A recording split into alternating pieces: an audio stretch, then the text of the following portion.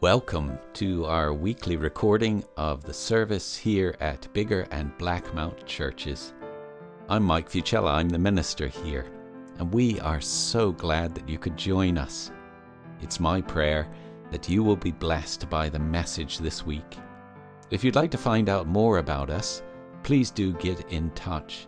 Contact me at biggarkirk09@gmail.com. That's biggarkirk09, all lowercase, @gmail.com. So here's the message this week. Please be seated. It is so hard not to sing, especially a song like that. But it's coming. The day that we can sing is coming, and we will give it lolly when that happens that day. Let's pray as we approach God. Lord, each of us finds ourselves in treacherous places from time to time. How we got here is sometimes a mystery. Sometimes it's due to other people and situations we never saw coming. Sometimes it comes through our own choices.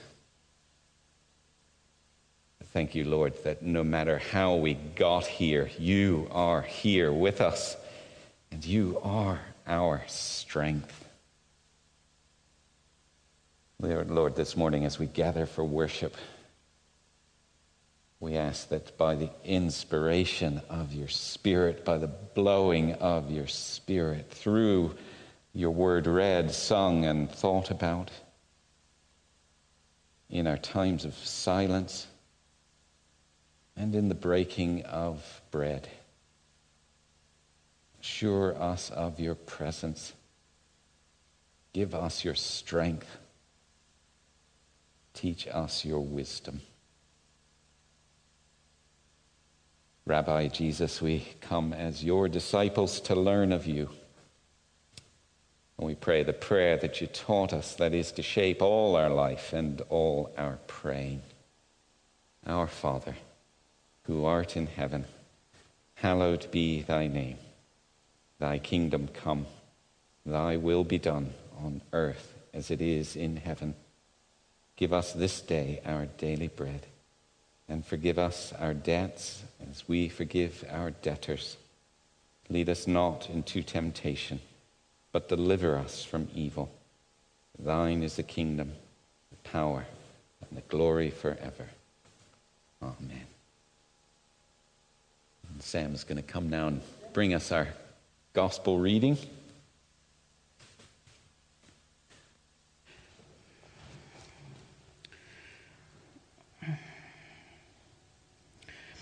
Okay, the reading this morning is from Matthew chapter 5, verses 17 to 20.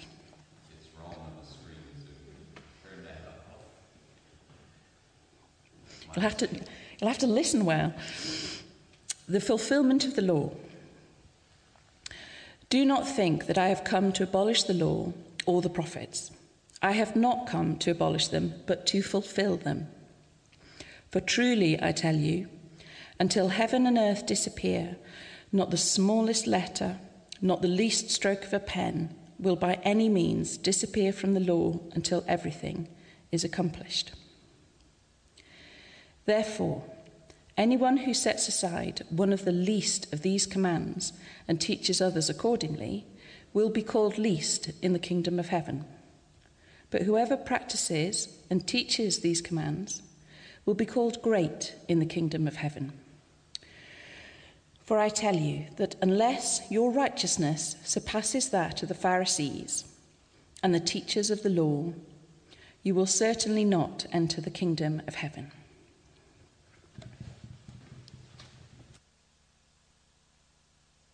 Let's stand once again as we prepare to reflect on God's word. A friend of mine has recorded this song. His name is Steph McLeod, and with friends from all over Scotland, he's recorded this song, Amazing Grace, He is Lord. So let's stand and listen to this song about amazing grace. The passage that we're turning to this morning is about the law, but I find that we cannot talk about the law of God unless we do talk about his grace. Let's pray as we turn to reflect on God's word. Lord, we do thank you for your amazing grace that has been shown to us from before the beginning of creation, but how that was revealed to us most in Christ Jesus. Lord, come to us now. Help us to understand a little bit more about that grace that saves us and that sustains us. Open our eyes, we pray, in Jesus' name. Amen. When I was young, the thing that attracted me to Jesus was that he appeared to be a revolutionary. I liked the radical new things that Jesus was doing and saying. I love that image of Jesus that we get from that incident in the temple when he turns the tables over and he gets a whip out and he drives the money changers out of the temple. In my naivety, I was under the impression that Jesus came to bring something totally different to what had come before him.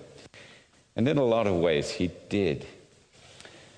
But for years, I resisted reading the Old Testament. I was not alone in my beliefs. Early on in church history, we find a leader whose name was Marcion, who not only disavowed the Old Testament, but also cut out every verse in the New Testament that he believed referred to the Old Testament. Marcion had a belief that the God of the Old Testament is a different God to the one that we see appearing in Jesus in the New Testament. Now, even today, there is a group that call themselves red letter Christians who put much more weight on the words of Jesus in the Gospels than they do on the words found elsewhere throughout the Bible. What in older translations of the Bible were those printed red letters, the words of Jesus, and hence the name, Red Letter Christians. Now, Marcion was quite rightly branded a heretic. Rejecting the Old Testament was certainly not what Jesus was about. He says as much here in this brief passage that Sam so kindly read for us. It's a passage that is an important part of his Sermon on the Mount. But you can understand why Marcion believed what he believed. But what does Jesus say? He says, "Do not think that I have come to abolish the law or the prophets." Jesus says what he says here precisely because he knows his followers, Marcion included, will be tempted to think that he has come to abolish the law and the prophets. By the way, the law and the prophets there in verse 17 and law in verse 18 were both shorthand ways of saying the scriptures in Jesus' day, or the Old Testament. Law or Torah was the usual way of speaking of those first 5 books of the Bible. The prophets was a shorthand way of speaking of all the other books in the Old Testament. So law and prophets is the Bible.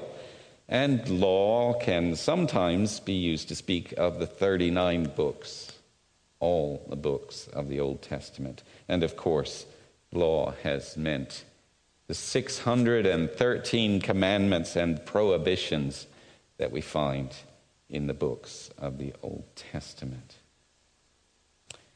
But why were and are people tempted when they encounter Jesus to think that he has come to abolish the commandments of the Old Testament? Why did they think like that? Well, look at Jesus' actions. In the Gospels, we see Jesus mixing with the crowd and the unclean. We see him eating and spending time with tax collectors and sinners. Jesus did things that looked as if he and his disciples were disobeying the commandments. Jesus touched a man with leprosy. He healed another man on the Sabbath day. His disciples picked grain and ate it on the Sabbath, when according to God's laws, all these things were not permitted. At one point, Jesus declares all food clean, when by God's commandments in the Old Testament, there was a strict difference between what was kosher and what was not. If Jesus wasn't abolishing the commandments, then what was he doing? Well, in his own words here in our passage, he says he has come to fulfill the law and the prophets. That word fulfill seems to be key here and elsewhere in the Gospels. Matthew in his Gospel has used this word fulfill 5 times already when he speaks of Jesus' birth and his ministry as fulfilling what was said about the coming Messiah in the Old Testament. So that's one way that Jesus fulfills the Old Testament scriptures, by fulfilling prophecies or predictions about himself. Jesus fulfills the prophecies about the coming Messiah. He fulfills what has been predicted by the prophets. They all come to pass in Jesus. But there's another way in which Jesus fulfills the law and the prophets. The word here, the Greek word plerosai, means to fulfill, but it can also be translated fill up or draw out. So the second meaning of what Jesus has come to do vis-a-vis the law is to fill it up or to draw out the purpose for which the law was originally given. Jesus does this in the sense that Jesus is the person to which all the types and the shadows and the patterns of the Old Testament are pointing. Jesus' coming as God's Messiah to redeem the world was the purpose for which all the law was pointing. When we go back and look at the specific commandments in the Old Testament, we can identify 3 types of commandments there. There is the ceremonial law that has to do with maintaining ritual purity, and these laws that have to do with the temple and its sacrifices. These Jesus fulfilled by being the real temple to which the tabernacle and the temple in Jerusalem pointed.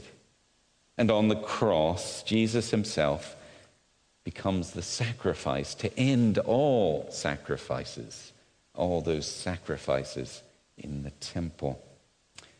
Then there are civil laws that we find in the Old Testament, laws pertaining to being part of the nation of Israel, paying tithes and taxes, and behaving in a way that showed that these people of Israel, belonged uniquely to God.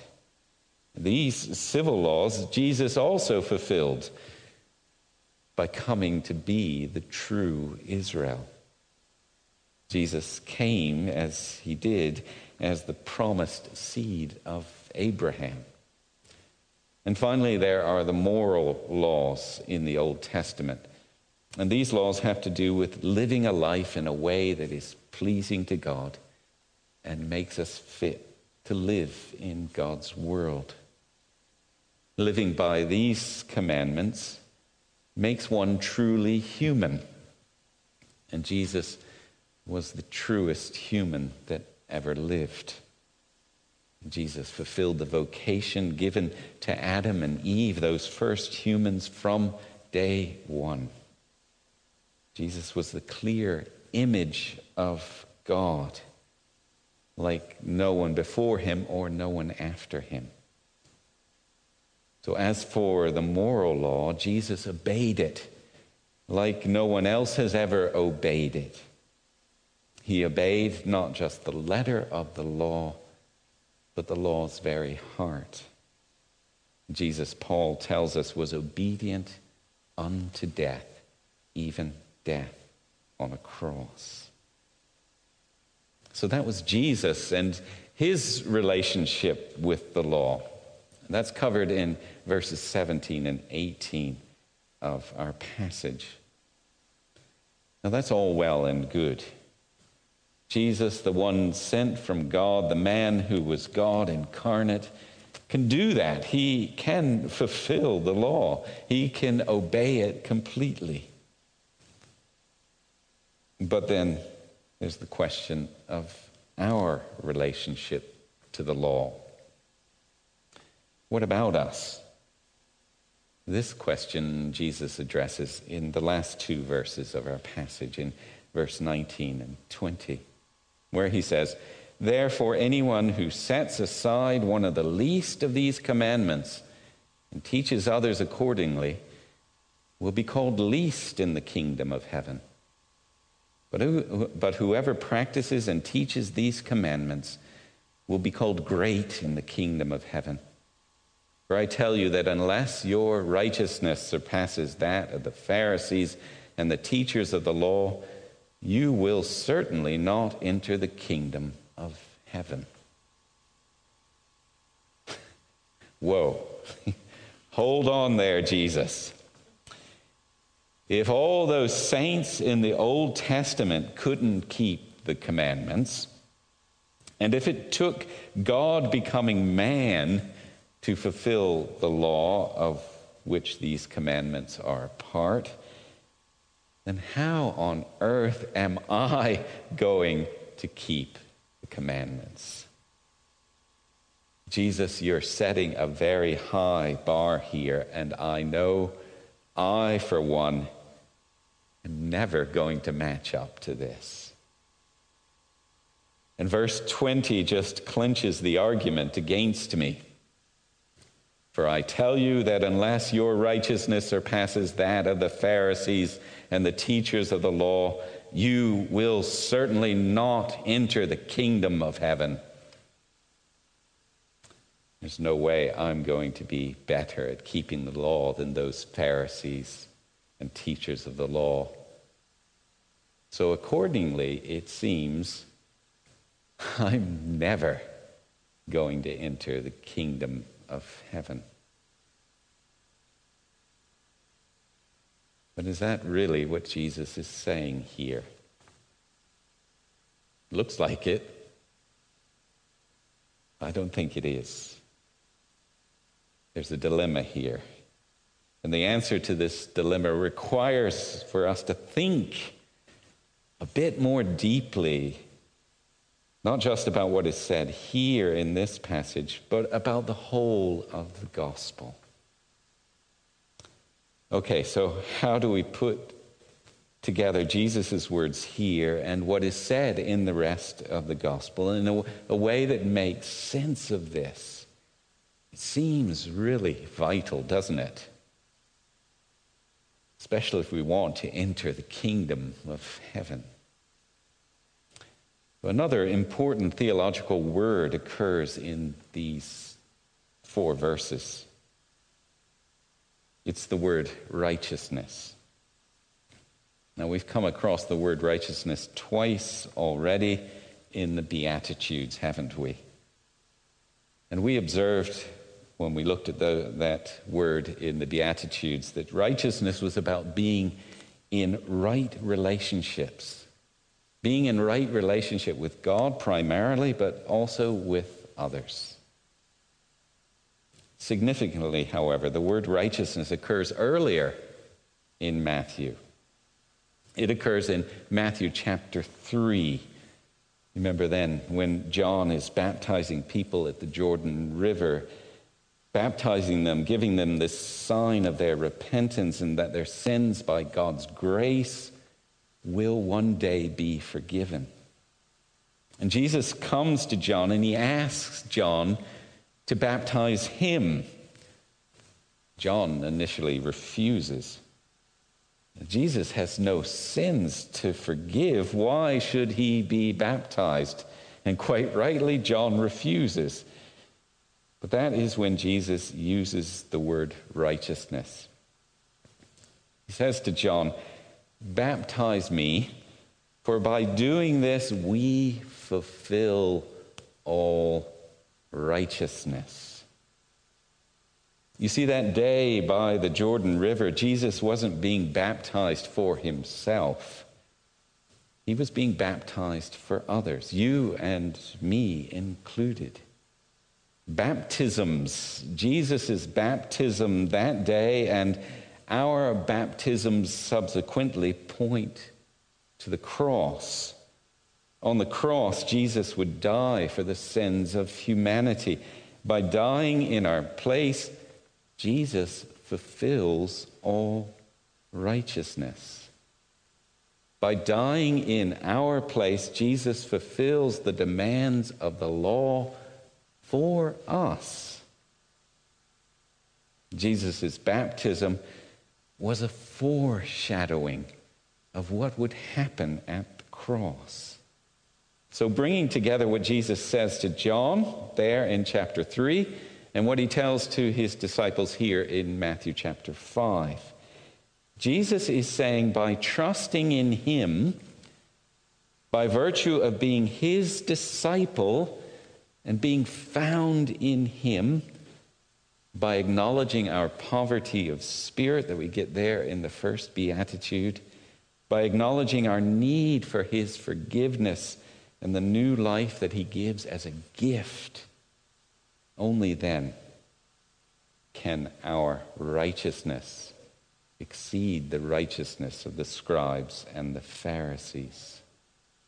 Only then can we be righteous. And we can most certainly be righteous. The righteousness of the scribes and the Pharisees was based on their own efforts. But our righteousness as disciples of Jesus is based on Christ's righteousness. It's based on his fulfillment of all of God's laws done for us as a gift of amazing grace. Do you understand? It's hard to get your head round, but that is the kernel of the gospel.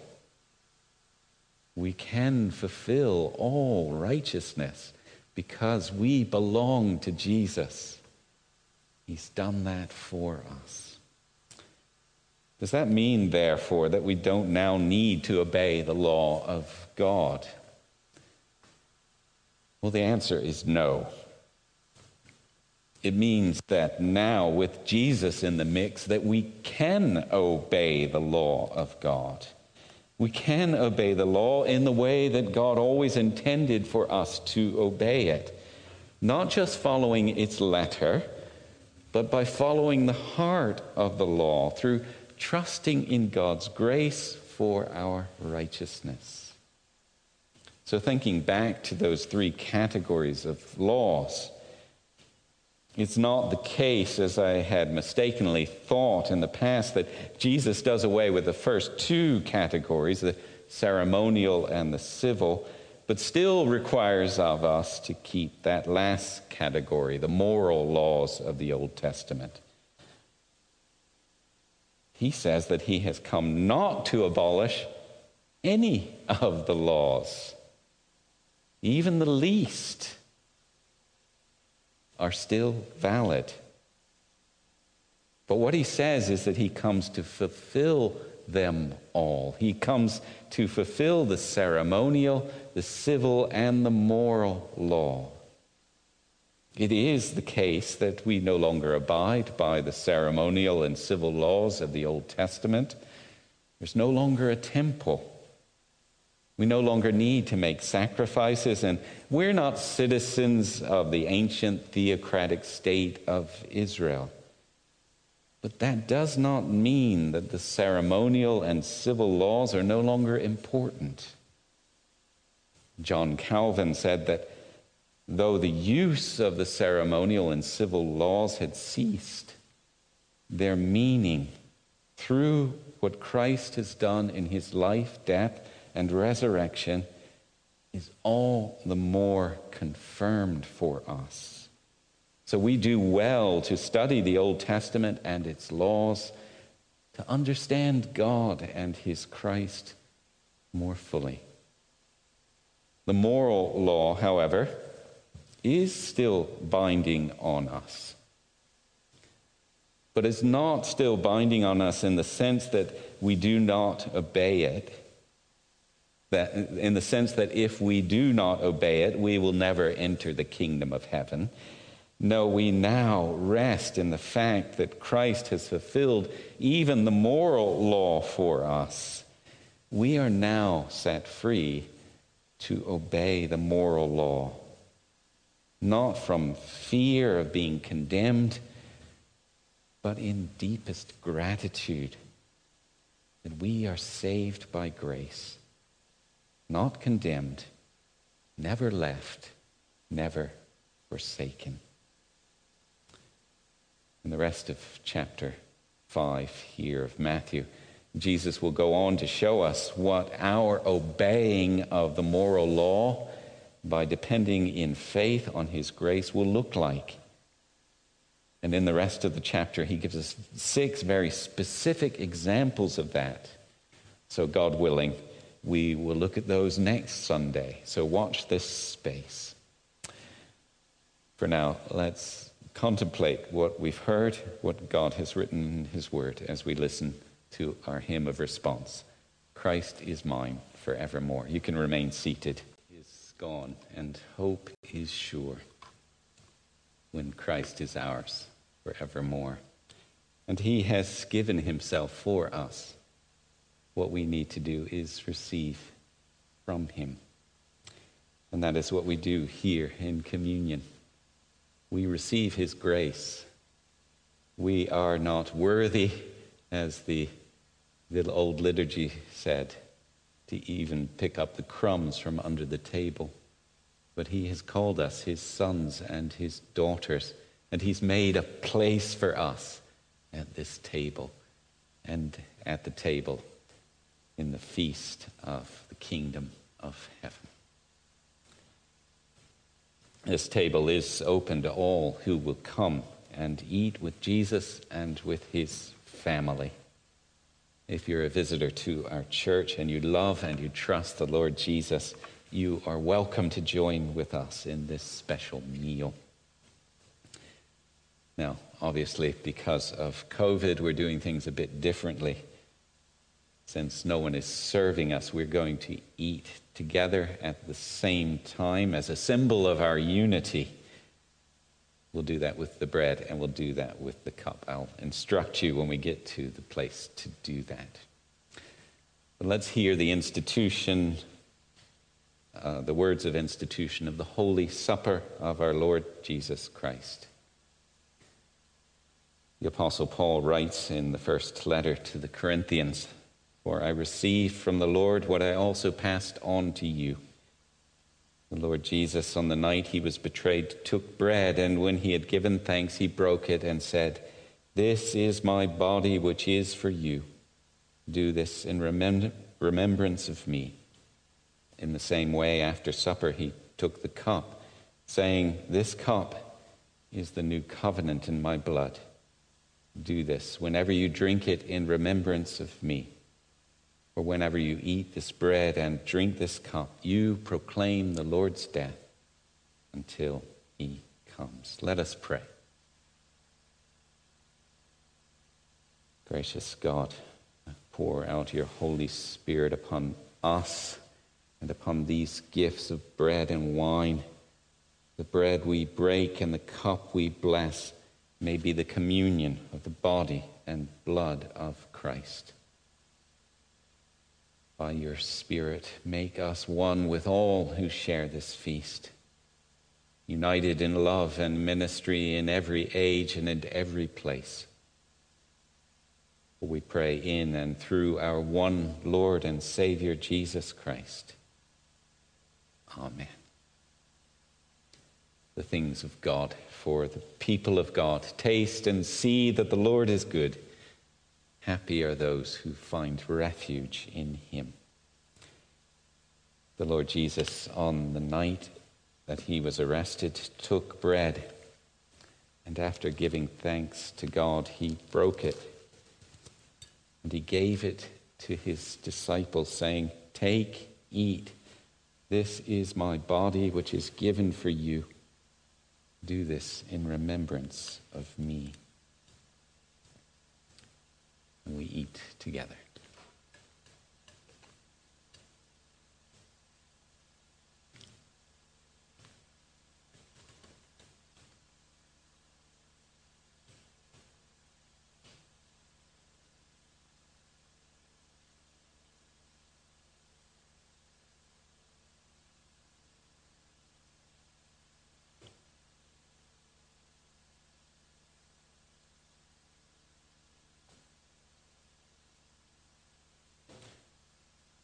In the same way, he took the cup, saying, "This cup is the new covenant sealed in my blood, shed for you for the forgiveness of sins."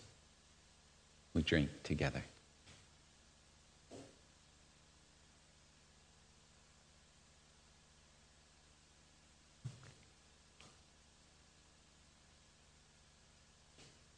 Every time you eat this bread and drink this cup, you proclaim the saving death of the risen Lord until he comes.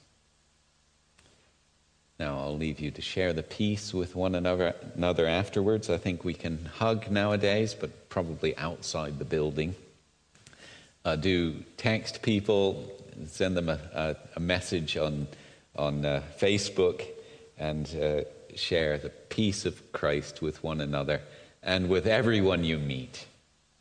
That is what we're here for. But I share with you now the peace of Christ. The peace of the Lord Jesus Christ be with you all. Amen. Can I ask Callum to come and join me? You can stand at this side of the communion table. I'll stand on this side. We'll keep a social distance here. Is your microphone on? Yes. You can take your mask off. That's good. Perfect. Callum's our new 2CYT worker. Do you know what 2CYT stands for? It's Clydesdale Christian Youth Trust. I don't know if people remember Alec. Alec was our last worker. Alec has moved on. God's led him on to another ministry now. And Callum Keys has come into this position now. And we are delighted that you've been able to come to be with us this morning. And he's going to be with us throughout the week because we're doing a holiday club down in St. Mary's Hall, a COVID-safe holiday club. Of course. So Callum, could you tell us a little bit about yourself? And Sarah's here with him as well. Could you turn towards the camera? Just come closer towards the table. There we go. That's better. Sarah, his wife, is here. Yeah.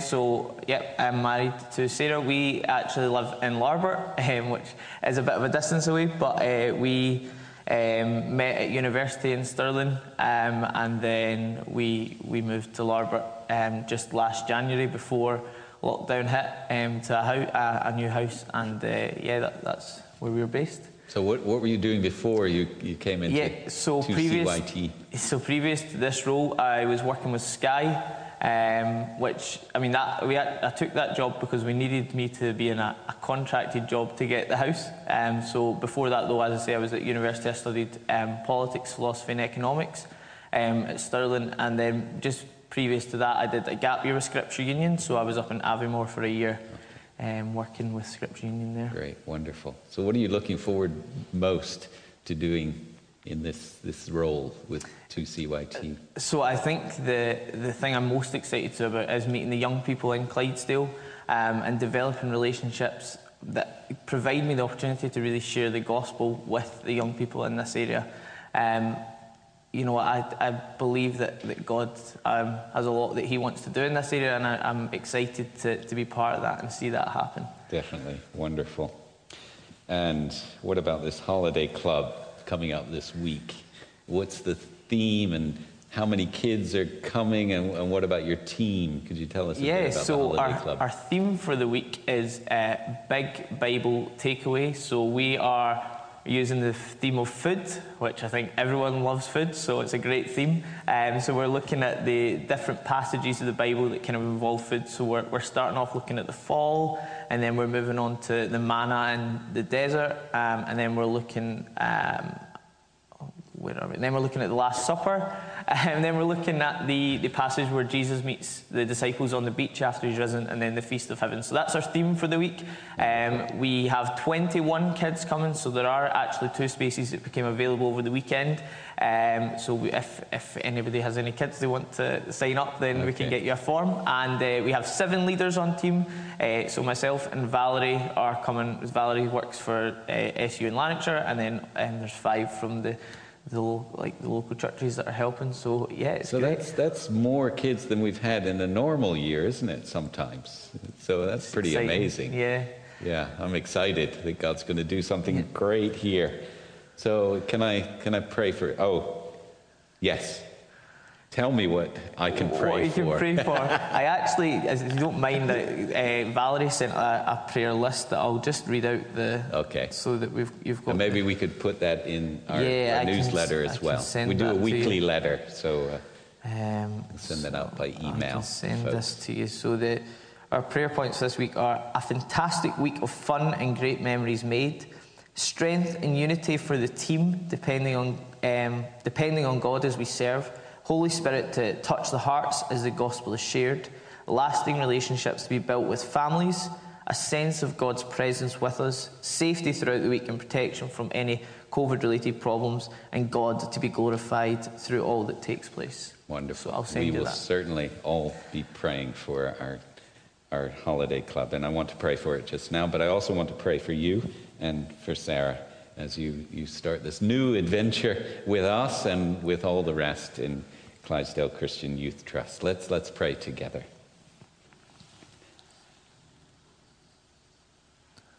Lord God, we thank you for the way that you have worked in Callum and Sarah's life so far. Thank you for calling Callum to this challenging work with Clydesdale Christian Youth Trust. We pray for him as he gets used to this new role and as he meets new people like us. We pray that you will open doors for him. Open doors to make vital connections with young people, with church leaders and staff at the schools. We ask you, Lord, to go before him and with him and behind him. Use him to bring good news in all the situations that he will encounter. We pray for Callum and Sarah in their family life, that you will bless them. Bless them wherever there is a need. Keep them close to one another and to you. And we pray for our holiday club this coming week. Thank you for the fantastic turnout in terms of numbers signing up, especially in these strange times. Thank you for the team of volunteers.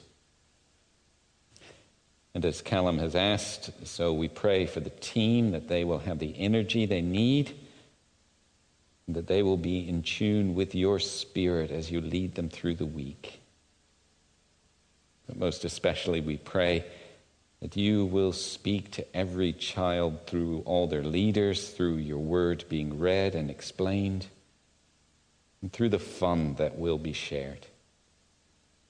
May they know your special love for each and every one of them.